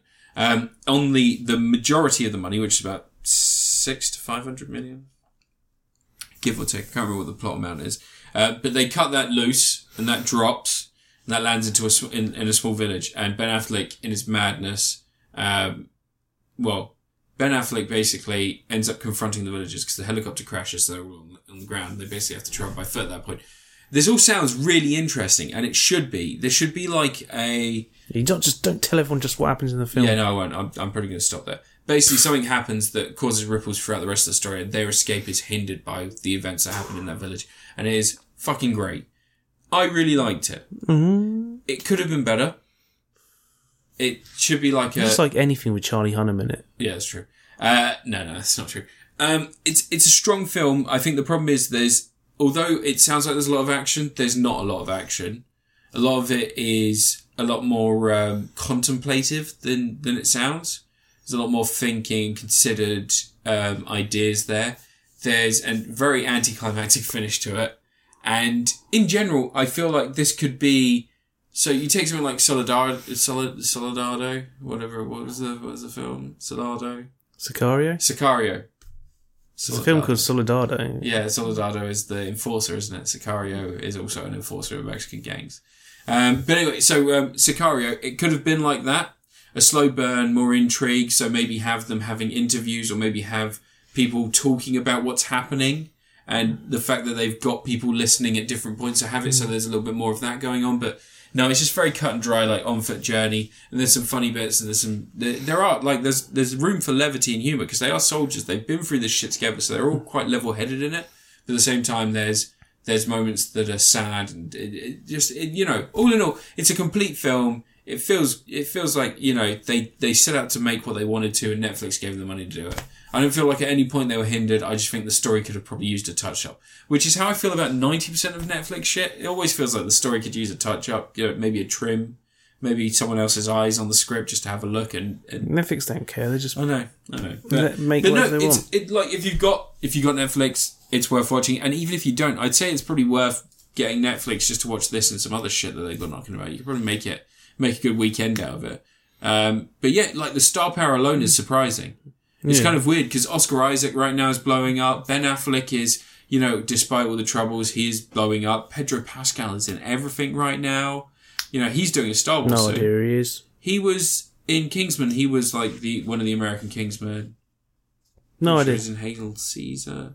Anal Caesar. Is that an Axel Braun film? It is. No, but no. All in all, it's a strong movie. It's just not the best. I'd give it something akin to a Patrick Wilson. What's wrong with Patrick Wilson? I mean, how many Patrick Wilson films have you seen? Hard Candy, fucking Watchmen. Yeah. He's in The A-Team. Have you seen Barry Monday? No. Okay. It's a Patrick Wilson. Yeah. Your review, Anne? Why don't you like The A-Team? Don't mind The A-Team. It's not a great film. Also, you haven't seen Barry Monday. I don't know what that is. Don't watch Barry Monday. He was in... What superhero did he play the dad of? He's in something, isn't he, where he's like the dad of some character. No, it wasn't Tomb Raider, was it? It was something like that. I can't remember what. It was in all these flashback sequences. Should I Google Patrick Wilson while you do your next review? I can't remember. Alright, you do your next review and I'll Google Patrick Wilson. Right. Shut the fuck up. Yep. Right, the next film is imperative there are no spoilers given. Okay. Because I know you've probably fucking watched some YouTuber doing a video going, oh, this movie sucks, it's terrible, and then they spoil the entire thing. You watched Aquaman, didn't you? No. You probably watched someone who's just like fucking just ripped the film, my God, hurry giving all up. the spoilers and everything. Hurry up. So shut the fuck up. So I watched Serenity. Not the Firefly movie. I was going to say. The Matthew McConaughey Anne Hathaway movie. Yeah. Right, so no one can spoil this, because if you watch this film knowing anything more about it, then it's about a guy who's trying to catch a fish, and one day his wife turns up and asks him to kill her husband. His ex-wife turns up and asks him to kill his husband. If you know anything about that film other than that, you've ruined the entire film. You have to watch this going in completely blind. How did you go in completely blind? I had no idea. I purposely avoided spoilers because I heard it was... Prometheus, he plays the dad. Yes. Yeah, okay, next one. Yeah, but so I avoided friggin' spoilers for the whole thing. So don't go looking them up. I still don't know how you missed spoilers for this. I made sure. I was just like, because everyone was saying this thing's batshit insane, so I have to look it up. I saw that and I think I got an hour through. I watched the whole thing. But I skipped a bunch. You have to watch the entire thing. No, you don't. You do. It's fantastic. It's mind-numbing. It might be one of the greatest films ever No, made. it's not. It's amazing. It's so bad. Yeah, it's terrible. Okay. But it was also one of the best films ever made. Go for it. Go on, tell me. So, Serenity. Yeah, Matthew McConaughey is just angry. And he wants to catch a big fish. It seems to be a whale. He says it's tuna. But it's very big. It is very big. And there's a whole thing, like, he's a jerk and stuff. Doesn't really matter. But what this film is just, like, so weird. Like, right from the very start, everything feels wrong. Yeah. Like, the whole film feels off. Some of it's on purpose. Like, some of it's like they're trying to be a bit weird. There's a guy who you keep seeing every now and again with a briefcase, and he's at the water's edge and he takes his shoes and socks off and runs through the water with the shorelines out. He just keeps turning up every now and again, and he's trying to get to Matthew McConaughey and he keeps missing him. He's like, oh, he's off 20 minutes off schedule right now. There's weird stuff where it feels like exposition is being extremely on the nose to an insane degree. And then it kind of gets excused with the plot twist that happens later, but, like, doesn't really excuse it. There's no excuse. Because it's trying to make you feel like at the start that this is a small island, this guy lives on, everyone knows everyone else's business. But it's to the point where they know your business and it's like super private business that they couldn't possibly know. There's really on the nose stuff like when you listen to the radio at the start and he goes, it's a great day to get out there and catch that big fish. And it's like, I was like, that's a bit on the nose, mate. Like, I know that's what he wants to do, but yeah. Digimon Houndsoo's in it. Like, yep. You know, he's in everything now, I think. I mean, he's in 2 Captain Marvel films this year, so good for him. You know, it's got just such a weird cast. It's got fucking what's his face, John Connor from Terminator Genesis. Yes, whatever his name is. Can't remember his name. Jai Courtney. No, he wasn't John Connor. He was Kyle Reese. Oh, wait. Oh, God, fucking other guy. Yeah, he's in Pet Sematary. Yeah, weird face guy. Clark. No, not Clark Gregg. What's his name? Jason Clarke. Yeah, that's it. Yeah, sure, why not? Anne Hathaway comes into it, just like out of nowhere, just wanders in. Full Femme Fatale style. She knows what film she's in. She knows the schedule that he's on. You keep getting weird stuff like the camera it only happens twice in the film where the camera's following a character and then it like goes around to the side of them, like they've done some weird digital motion tracking shot. Every single no idea moment. Why it happens twice, and it never happens again. Every single moment of this film, I could smell Matthew McConaughey. Yeah, I know. It's weird, isn't it? Like, you could smell what he smelled like. I think, like, I paid attention to this film. I watched the whole thing. But why did you... Like, 25 minutes in, there's a line that a character says, and I'm like, oh my god, I think I know what's happening in this. Yeah. And I was right. And I was just like, no, they can't be, surely. No, they do. Fucking hell, man. Like, this film is going to be ingrained in my brain for years. Because it's like, it's this weird mix of everything is amazingly terrible, but also amazingly brilliant. It's basically Neil Breen's movie. Yeah, it's a Neil Breen done on a budget. It left my brain in a state that, it's like, as it is to film what listening to Mr. Bungle is. Yeah. It's just weird and it's a mess. Some of the stuff is just... It's hard to describe this film. I mean, you're doing a pretty good job. You really have to sit and watch this. Like, really, like... I mean, I know some people have argued if it's a so bad it's good film, and I'm like, no, do you know what? I think everyone's giving it their all. It looks beautiful. Like, it is really well shot. Like, it's just, the editing is a fucking mess. The editing's fine. There's nothing wrong with the editing in this film. The whole film's weird on purpose. Yeah, I know, but it just... I don't know. Did you not... I'm not even going to ask. Just carry on. Weird film. You barely paid attention to it. You said you kept skipping through it. I skipped through it. That's where your editing's messing up, because you're skipping scenes. You're missing all the important stuff, the meat and the potatoes of the film. There's no important bits. There's lots. You need to fucking sit and watch the thing. No, I'm not going to. It is. Isn't it like 2 hours long as well? 1 hour 44 minutes. It's too long. Yeah, it's a masterpiece of terrible cinema. Yeah, who would you say who's the best actor in it? Who would you say is worth watching? Well, Anne Hathaway knows exactly what film she's in. She also looks incredible. Yeah, well, she does Anne Hathaway. Yeah. Matthew McConaughey's fucking hilarious in it. Like, I was laughing out loud multiple times when he's just like, he just goes into the middle of nowhere and just says what he's feeling, just out loud. And then some other character turns up in the street and he's just like, yeah, I heard you wanted to give me a fishing job. Like, you're in the middle of a fucking cornfield. And I'm like, this is terrible. You wouldn't get away with this in most films, but because of the film's twist, I can almost excuse it. But we're not going to say the twist because you have to watch this without knowing anything. So your brain, no one is going to watch it. So your brain is appropriately fucked. I hope no one watches it. So at the start I was like, oh, he's trying to catch a fish. And then it turns into a film noir type thing. And I'm like, are we going to get like dead calm, but like a weird dead calm? Because dead calm's a classic. Can we talk about one aspect of it? No. Him communicating with his son. No, not at all. Not at all. I mean, it's... Can we not, please? No, none of it. All right. No.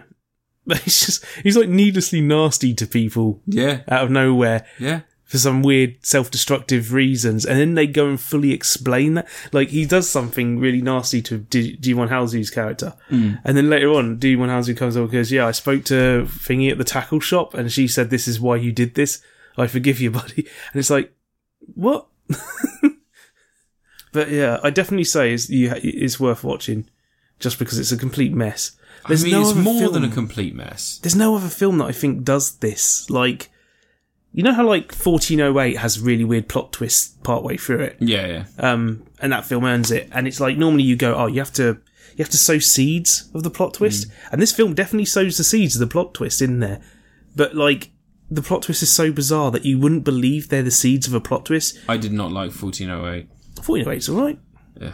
Got a bit with a tiny Samuel L. Jackson. Yeah. There's a part of it where like he's going for 10 minutes. I'm like, he's dead. I've got it. I've figured it out already. He's dead. He's I got full on White Noise feeling from that one. What, the Michael Keaton film? The ending. What about White Noise 2? That's actually a pretty decent film. People dismiss it, but Nathan Fillion. Is it Nathan Fillion? Yeah. He's the main character in it. Serenity. Not the Firefly movie, which stars Nathan Fillion. No. I honestly suggest people watch it in its entirety. It's on Sky Box Office right now. Like, it's just... It's on Sky Box Office. It's on Sky Box Office at the same time as released in cinemas. No, it's a new release. It came up on the other day. Yeah, I know, but it was in cinemas the same time it was released on Sky Box Office. Yeah. Yep. I could have watched it months ago. Yeah. Well, no. You could have watched it in cinemas the same day you watched it on Sky Box Office. Look, it came out in January. Oh, did it? Oh, yeah. Right. Yeah, it was released in cinemas around January then. Yeah. Because it's like, loads of people have called it a contender for the worst film of 2019 already. And I'm like, you fools, it's the best film of 2019. This is how I know that my opinions of films are better than yours. No, it's quite clearly one of the greatest works of art ever created. Yeah.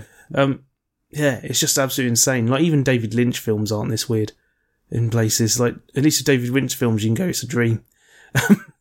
Yeah. If you don't understand a part, it's a dream. That's all you do with David Lynch films. Plus, I love how antagonistic David Lynch is to people trying to get him to explain his films. Werner Herzog is my favourite for explaining films. If you don't understand, you were not meant to understand. Like Lynch, when they go, can you explain, this in Mulholland Drive? He's like, no. Just no. Do you remember he's on Louis as the director? And there's a bit where he just opens a drawer and there's like a bunch of items in there.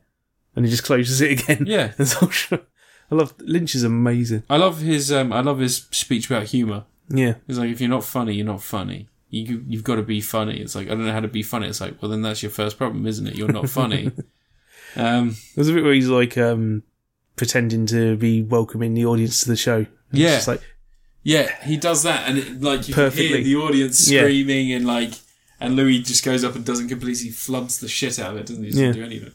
But yeah, so, and then there's that bit where he locks David Lynch in the room and he wanks in front of him. Yeah. Serenity, definitely everyone should watch this once. No. Just once. Going blind. This is a review from Anne. This isn't both of our review. You're just pretentious, yeah? You're not open to films. No, I'm not. Truly this is the one instance pushing. where what you're saying about pretension applies so fully to you. Oh. This film's hilarious. Yeah, it's hilariously bad. Yeah, that's the thing. It's fucking hilarious, and that's why I'm going to put it up in a high pedestal. Yeah. Because I laughed. I enjoyed the shit out of this. I'm glad. A film doesn't have to, if you enjoy it, like The Room, yeah? Yeah. Right? People enjoy that film, and that's what matters.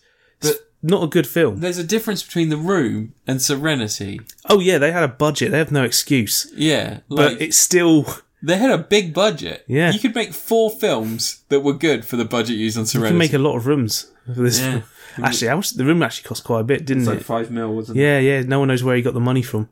Prostitution. Probably. But it's probably the biggest budget movie that I would happily put into the so bad it's good range. Because you're not going to watch this film and not enjoy it. You're not going to watch it and not laugh. See, I'd argue that Batman vs Superman falls into that for me.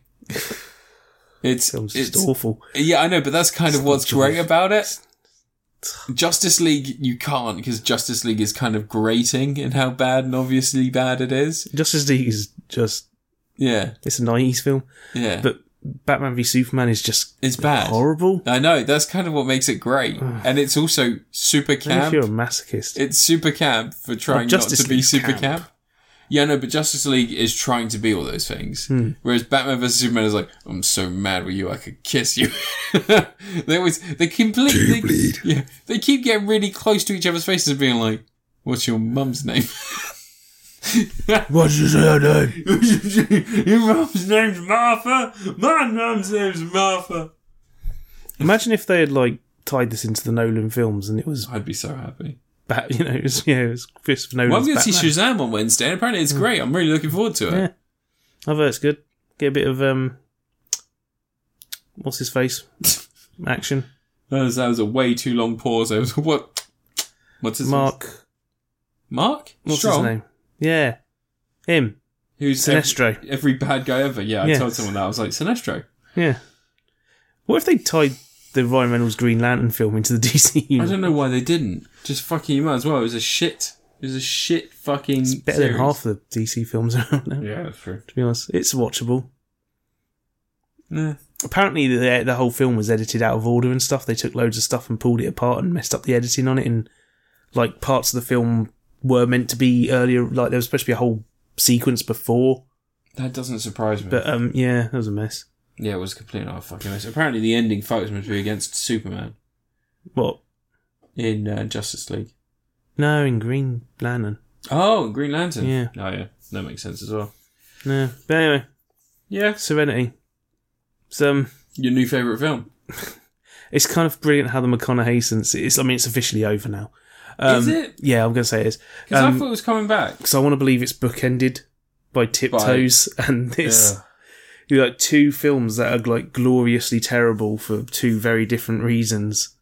And, I think everyone needs to watch Tiptoes. So, that film's got Gary Oldman walking around on his knees with shoes attached to his feet. He's like... Look, I'll forever... He's the lead dwarf in a film that stars Peter Dinklage. And Bridget the Midget. I know people that suffer from dwarfism, and that is not a good movie to represent them. Anyway. There's a bit where what's her face? Was it Elektra? One of the women played Elektra. What's her name? Oh, Patricia Arquette. No. Ben Affleck's ex-wife. Yeah. Yeah, when she talks about wanting to see a midget circle jerk. Yeah. And we're like, is this your film? This is the film you made. Anyway, Serenity was directed by Stephen Knight, who directed Locke, the film with Tom Hardy. Yeah, it's a great film. And 4 episodes of The Detectives. The TV series with Jasper Carrot and Robert Powell from the 90s. No. I used to watch that. all the time. Maybe you're a billion years old. Yeah. I watched something else recently that was directed by someone who directed The Detectives as well, which is weird. I can't for the life of me remember. I'm going to have to look up The Detectives and find out. Let's anyway, not look up The Detectives today. Yeah, review us. Yeah, oh, for fuck's sake, don't ruin the ending! What else are you going to review? Actually, chances are you'd pick something else entirely and then forget. Just forget about it and then next Don't time... spoil us. I'm going to try not to. It's a difficult film not to spoil. If you've seen the trailers... All you got to do is not tell what happens in the film. So, Us is a film directed by Jordan Peele, who is an Oscar-winning writer for Get Out. And this is his sophomore effort. This is his That's second, right. Second sophomore. Yeah. Sure. So Get Out was obviously, it was a film that a lot of people loved. I really enjoyed it. I had no problems with it. Well, almost no problems with it whatsoever. One of the things that people said was that it had too many genres. People didn't really know how to respond to it. To which I say, stop being so fucking stupid. You're clearly a racist. Is that what you say? Well, yeah, a lot of the time. And so you can tell that he's taken on board those criticisms. He's learnt from Get Out. in the wrong ways. No, he's learned from Get Out, and he made Us. And Us did not make me. No. Us, to put it quite simply, is the story of a family going on holiday, and at one point, during their holiday, a group of doppelgangers visit them, and they are forced to look within themselves. Because that's right. In the butt. As the titular line in the trailer says, it's us. And so they are, it's a... Who has the titular line in the film? The little boy. What did he say? He says, oh no, I think it's a little girl actually, when they're looking at it, because they say, who are you people? And I think the little girl says, it's us.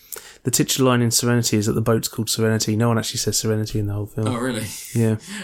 Okay, so... You've got to have the titular line in the film, otherwise how are you supposed to know what the film is you're watching? I am not going to spoil anything for anyone, because I think that's the limit that I'm willing to give away.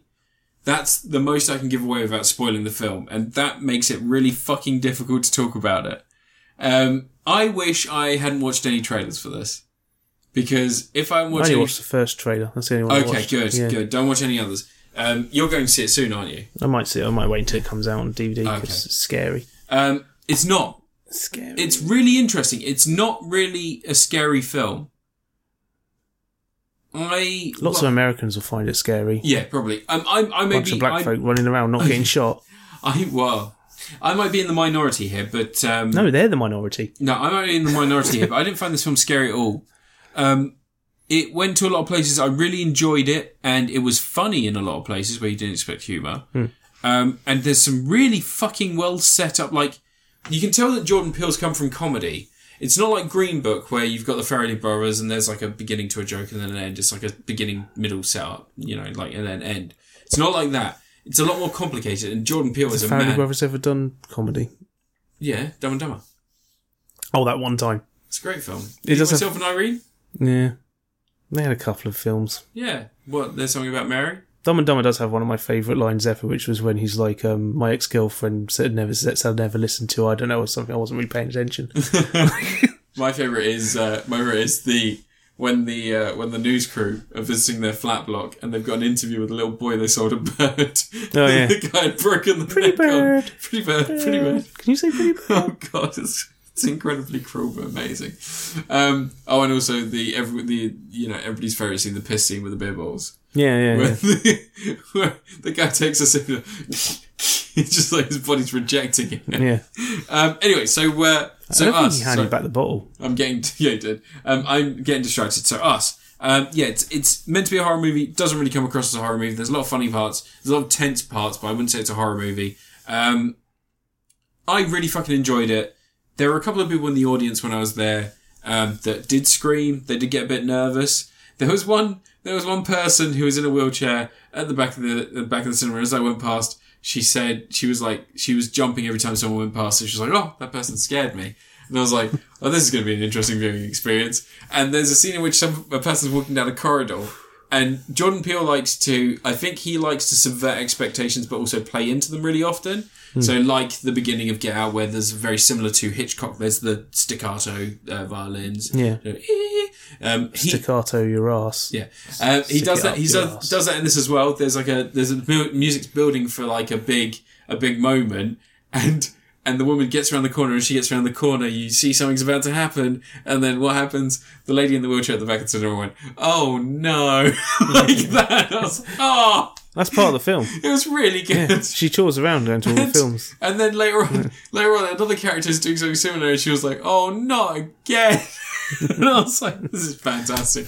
But yeah, no, it's a really fucking well-made film. There's loads of nice little nods. In the very beginning, the first scene is of a TV, and they've got some VHSs next to the TV, and one of the VHSs is Chud, then it's the Goonies, and then I think it's the Babysitters. Oh, they've got the Right Stuff as well. Yeah, the Right Stuff. It's the second film this month that has the Right Stuff on VHS in it. But it's really nice, really clever. There's loads of little setups. I think I said this to you after I'd seen it, and I stand by this. Get Out is quite a closed in. It's very tight script, tight story, and everything is something he was obviously working on for a very long time. This being his second film, I feel like he's had this idea for a long time, but maybe it hasn't developed in the same way that Get Out did, because The story itself is fantastic and incredible. You do have to just disconnect a little bit because it doesn't make sense when you think about it in the grand scheme of things. But holy fuck, Tim Heidecker gets MVP for this movie. Oh, so the white guy gets the best. No. He gets the best scene. He's the one you related to most. There's an ongoing joke about him basically being a douche. And do you remember the whole old thing where you got to shake someone's hand, but then you pull it away the last second you sweep your hair back? Yeah. Fucking used to perfect. Like he's so fucking funny from a certain point in the film. For the rest of it, he's a douchebag. Yeah. There's a lot of boat-based humour. He has a boat called B Yacht, but it's got yacht in the middle, so it's B Yacht Atch. Yeah. Do you know that time that Dr. Steve Brule went on a boat? No. Have you ever seen that one where he's going to visit the guy on the boat, and the moment he steps on the boat, even though it's docked, he's like, "Oh God, I'm getting really sick here." It's on a boat. Calling it a boat. There's a great humour. There's a great bit of humour about a boat engine that has to be whacked to get it going, and there's just it's used. Everything's used and everything's great.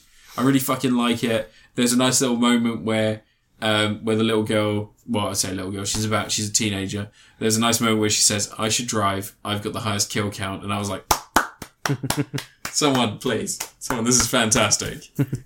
Really fucking good. And like I said, I don't want to say anything because it will spoil it, but it is nothing. You can't expect anything from this because it is not as you expect it. And I think that when you've seen it, hopefully soon, we can talk about this properly because I do need to talk about this. I've got to be careful with my money next month because of Avagina's Endgame is out at the end of the month, isn't it? And they're releasing films at the end of the month. That irritates me. What's happening? Avengers. It's out next month. Yeah, it is, yeah. Right at the end of the month. Freaking irritating. Well, I could give you my Limitless card. You can go and see it in Guildford. I don't want to go to Guildford. But anyway, so it's pretty incredible. It's a Tom Atkins. I fucking loved it. There are problems, like I said, the idea, the scope of it doesn't quite work. But as long as you just turn that part of your brain off, it's not a massive budget film. That's the thing. And you've got the two main leads. So it's Lupita Nyong'o. And you've got Winston Duke. Yeah. And they are fucking That's incredible. he's in Black Panther. He is. Yeah. She, playing the dual roles of both, what's her name? I know Red is the doppelganger's name, and then his doppelganger, I think, is Washington. And the two, the fact they're playing both these different characters, and they are she's terrifying as Red. Like the whole hands on her face and the way she moves and stuff. There's dancing is very key to the whole thing. And you see that in her movements, and it's fucking weird. It is like a Japanese, like J-horror for a long time had the weird crab crawl. I think the new thing is going to be that walk that jazz she dance. perfects. It's not jazz dance. I think there could Lemro. I think there could be like a Private weird Eye. fighting style developed around all of Oh, this it is shit. Kapira. Yeah, no, it's not like Capita. You'll see it and you'll understand. But anyway, Get Out and Us, they're both great. Jordan Peele is doing great fucking things. I think that his next thing's The Outer Limits. No, he's got Twilight Zone series. He's got Twilight Zone series, sorry. Yeah, that starts in a few weeks, months. Well, he did Weird City as well. I don't know if you've heard about Weird City, the YouTube Red series that he did. Yeah. But the first episode of Weird City is I know. But the first episode of Weird City is about two guys who are going to sign up for a dating app called The 1%. And basically it takes every detail about yourself down to the single most minute detail, and it matches you up to someone, and you're then in love with that person. You go and you date them. It's sort of one of those weird things where everybody just does whatever's expected of them. And it's got Dylan O'Brien, who's the kid from Maze Runner, and also the kid from Isn't he the one who presents Go 8-Bit? No, he's the one from Dylan O'Brien. You're thinking Dara O'Brien. Yeah. Anyway, Dylan O'Brien. He was also an American Assassin. He's a young kid. Well, I say young. He's probably my age, but he's quite built and he's been in loads of shit. And then you've got Ed O'Neill from Married with Children. The dad from Married with Children. He's also in Modern Family. Yeah. And they essentially get matched up. He was the donut shop owner. Yeah, he was. In Wayne's World. Yeah. But they get matched up. The killer man in the cold of winter. Steam rises from the wound. They say it's his soul escaping the body. But they get matched up. And you feel at first they're both well, it's just some stupid mistake. We'll go to the place and we'll tell him. And the guy goes, nope, I did all your tests, I ran it all, and it's matched you two together. So, and they're like, well, this is ridiculous, and they both go their separate ways, and they happen to bump into each other again, and it's just Ed O'Neill and this Dylan kid, and the Dylan kid goes, hey, you know what? My favourite burger place is closed, but there's another place we can go past. I can just go drop my stuff off at my place. Do you wanna go get some lunch? He's like, you know what? I know a great place that is that way. We'll go get lunch. You drop your stuff off, we'll go get lunch. And then the next scene is just them falling back from the normal, like, you know, like a sex scene. Yeah. Falling back topless. And he's just like, it's like, well, I was not expecting that to happen. And O'Neill goes, you know what the craziest thing is? And Dylan goes, what? He goes, you know, I'm lactose intolerant. I wouldn't have been able to have a grilled cheese anyway. He goes, you dog. Like that. And they're in love. Oh. It's really sweet. And they have like this real nice little relationship. Like they meet each other's But he's married with children. It's fucking ridiculously cute. They're like kissing each other and all this other Christina Applegate's his daughter. I've been so happy to watch like this stupid little fucking YouTube Prime thing. But I recommend everybody watch that because that's free. You can just watch that now. It's a weird scene. And then the second episode is Michael Cera, and it's like a horror story. Yeah. It's really, really interesting what they're doing, but Jordan Peele produced it, so it's going to be interesting. It's going to be a fairly high caliber. He needs to do a movie about that guy that produced Gremlins 2. Yeah, he does. The whole movie. Oh, can we have a film in which that guy is in Gremlins? Like, in the world of Gremlins? I want behind the scenes of Gremlins 2, and it's that guy. I want him going around through the entire film, digitally placed in, going, they got the vegetable gremlin, they got the spider gremlin, you got the electricity gremlin. Yeah. But yeah, I really recommend. Who's going to guest star in it? Who's going to cameo? Hulk Hogan? I'm just thinking, top of my head, words of star, wrestler, Hulk Hogan. It's written itself. I'm just going to throw one out there. Off the top of my head. Lady Gremlin. Alright, okay. But yeah. I can't recommend Us enough. I think people go see it. And if you want to watch I'm going to edit it so it says can't recommend Us. if you want to watch something in the meantime that's produced by Jordan Peele and subverts expectations, get in a different way, then I would recommend that first episode of Weird City on YouTube. Yeah, because he's doing Twilight Zone. I'm sure there's something else he got announced as, like another film he's developing. He's doing Twilight Zone, and then he does have another film as well. Yeah, there's something like... it's another one where he's got the rights to a property of something, and he's doing some other thing. Jordan... Oh, God. Fucking IMDb. I still find it funny that he's married to. Is he in Toy Story 4? Yeah, he is. He plays a character with Peel. With Key, sorry. But I find it funny that he's married to Chelsea Peretti. Oh, Candyman. That's what he's producing. Is he producing that? Yeah, the remake. Yeah. What's he making though? He's producing it. He's not got anything else directing down yet, but he'll probably be directing Candyman, I imagine. You reckon? Yeah, that would be up his tree. He ain't doing any comedy films. He should do Green Book. Do you want to do the opposite of Green Book? It's a place where it's safe for white guys to go to in the South. It's like just everywhere. It's just a map. I would just remake that. You remember that George Scott Twilight Zone? Oh, the one with the thing on the wing. Yeah, they already got remade. No. George Scott is the one. George C. Scott. George C. Scott's the one where he's in the train, Nazi Germany. Oh yeah. Remake that. Yeah. I bumped into John Landis once. Oh, really? Yeah, the guy who directed his segment on the Twilight Zone movie. The guy who killed a bunch of people. Yeah. I bumped into him and I was like, oh, should I say something to him? Shouldn't I? What should I say? What films did he make? And the only one I could think of was Twilight Zone. And then he got out of my reach the whole time. I was like, I can't bring up Twilight Zone to him. I can't. What else did he make? Man. And it's just like, his movies out of range. I'm just like, fucking hell, fucking American Werewolf in London. Jesus Christ. He's producing Lovecraft Country, which is the book that's a bit like... It's when H.P. Lovecraft had a country band. No, it's a bit like, Fear and Loathing Las Vegas? Yeah. It's taking that style character and he goes back, but it's... Fear and Loathing Las Vegas is a true story. Yeah, no, but it's taking... It's not characters. That guy was off his tits. Who's the guy?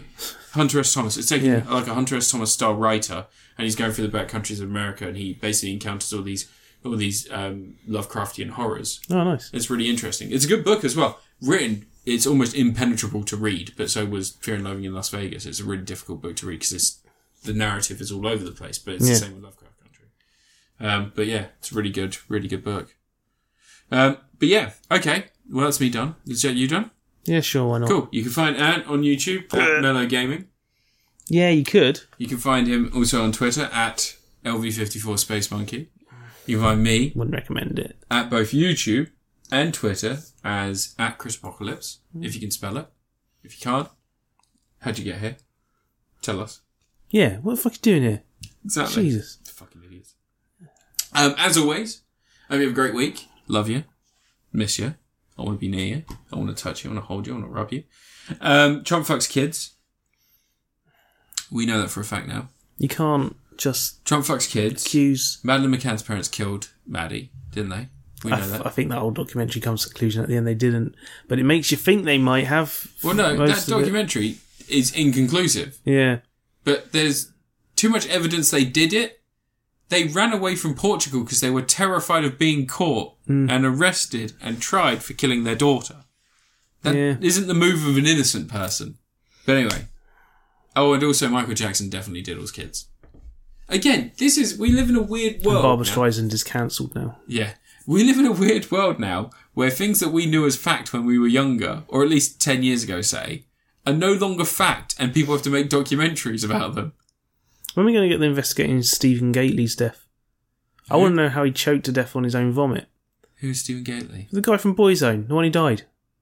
I don't even know. He died on holiday, and those newspapers tried to make out he died after some orgy. Oh. And it wasn't. He just choked his vomit in sleep. Got drunk. But not the Daily Mail. Daily Mail didn't believe that. Well, that's because of the Daily Mail. Yeah.